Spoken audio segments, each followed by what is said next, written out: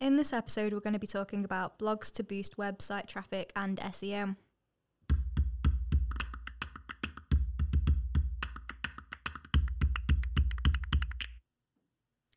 So it's Chelsea and James here, and we're having a conversation about how to use blogs to effectively boost your website traffic and to help with your SEO. And this is a question we get asked a lot, isn't it, James? It is. It's a funny topic, really, because everybody, when they have a website, wants a news page, and 90% of people never put anything on it, or they start putting something on it, and you go back to it a few years later. And it literally says, this is our Christmas opening hours 2015, and it's been abandoned. But really the point of having it in the first place wasn't even necessarily just to share news. It's to give the website a space to put more content that's relevant to keywords that maybe they can't fit into every other page. So, for example, if you're a B2B business and you've got lots of things to talk about and lots of things that you want to get found on SEO for, the blog is actually a great place to be able to create content that fills it with that kind of sort of keyword-rich content that Google will pick up on and start reading the text of. Just from your experience, Chelsea, what kind of blog content have we written for clients that would actually help their SEO? So the way I like to look at it is you'd kind of have your branded keywords that you'd want on the main pages of your website, and they would be things that you want people to find your brand for.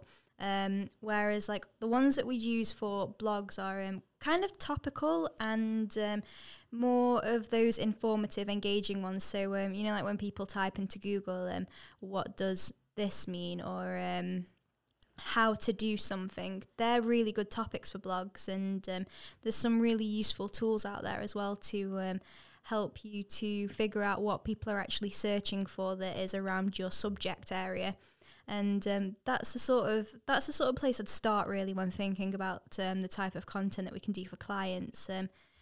So I think just off the top of my head, some recent ones that we've done, we've got some clients in the e-commerce in the e-commerce sector with sales and processes that they've done in place, and they wanted to talk about the sale a bit more and really ramp that up. So we created a blog about the kind of processes that they have behind their sale and how the sale came about. Kind of like opening hours during the sale, things like that, just so we can talk about it a little bit more for them. And because the sale that they actually do is an annual event as well, it will work for their SEO because it's going to be something that's repeated and people will start to affiliate that with them. Other topics as well, more informative ones, so recipes that people can make for some of our clients as well.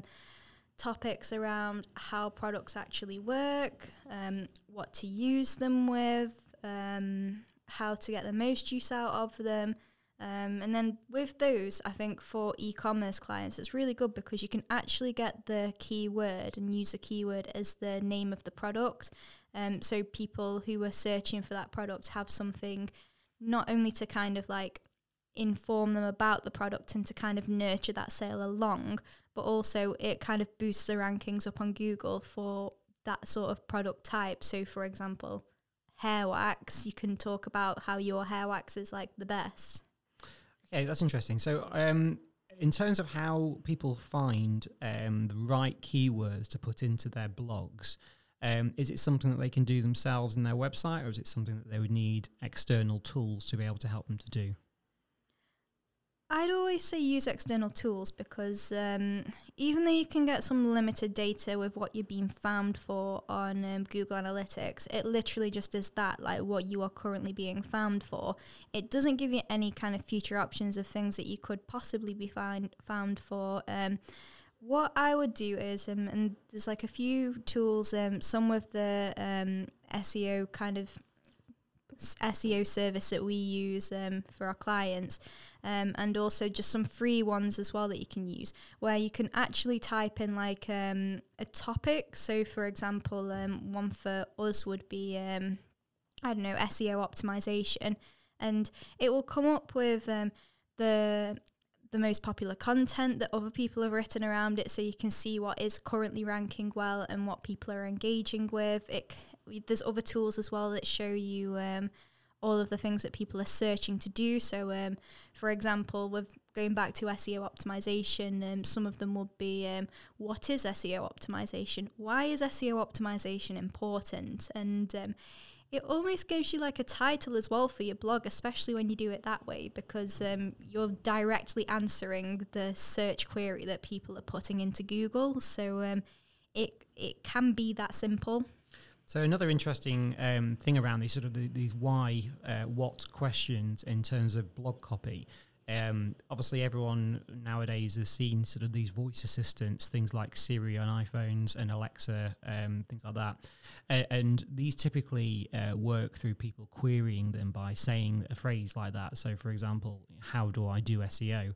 And if you can incorporate some of those why, what, where, how phrases into your website blog copy, then actually that's a really good way of getting found on voice search, because voice search actually looks for those particular phrases individually as well.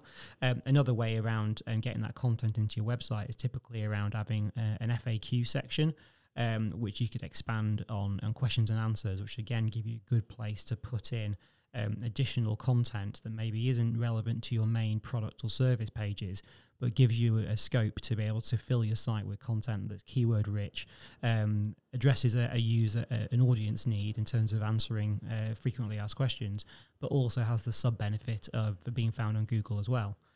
So just sort of a last point on this really, for Chelsea. Once you've got your blog on your website and it's all keyword rich, what should you do with it then? Like, where should you push it out, and how do you make the most out of the time and effort that you've put into writing it? I'd say distribution can be quite a big topic that we can talk about, and different ways that you can distribute blogs that you write. Is it best to put it on your website or a kind of aggregator website as well? And kind of like the pros and cons of doing this. But if we're talking about just putting it on our website, the first place I would go to is socials, because the amount of reach that you can get, especially if you kind of have a really kind of robust hashtag structure on there as well, that's definitely the first place I go to, just for the publicity as well of getting something out there on your own socials and keeping that content schedule in line. Other places as well, so like industry aggregators that you could potentially share them to, if you have partners that you've partnered with in the past and they don't mind sharing your blogs for you too. Newspapers as well, like if you can kind of get things out there. What I would say is, so if there are going to be multiple blog posts that all link back to your website, but they're actually situated on another service, you're going to have to tweak some of the keywords so that you're not actually having two pages fighting for the same position on Google, because that could be quite problematic and it will diminish the reach of both of them.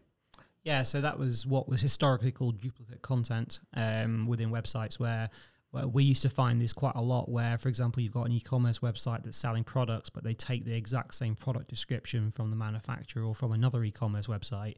In Google's eyes, everybody's essentially trying to compete for exactly the same keywords there. And it's only really then down on the domain authority of the website in terms of how it ranks them. So it's not an ideal way, really, of focusing on your SEO. We always recommend that people have unique content on the site.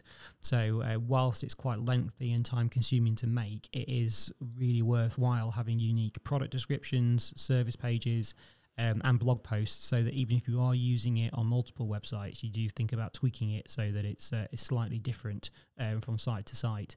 And that'll actually give you the most reach for the same value, pretty much. So thanks for that, Chelsea. I think that was really interesting. If anyone's got any questions around how they can use blogs better on their website, drop us an email at hello@somarketing.com.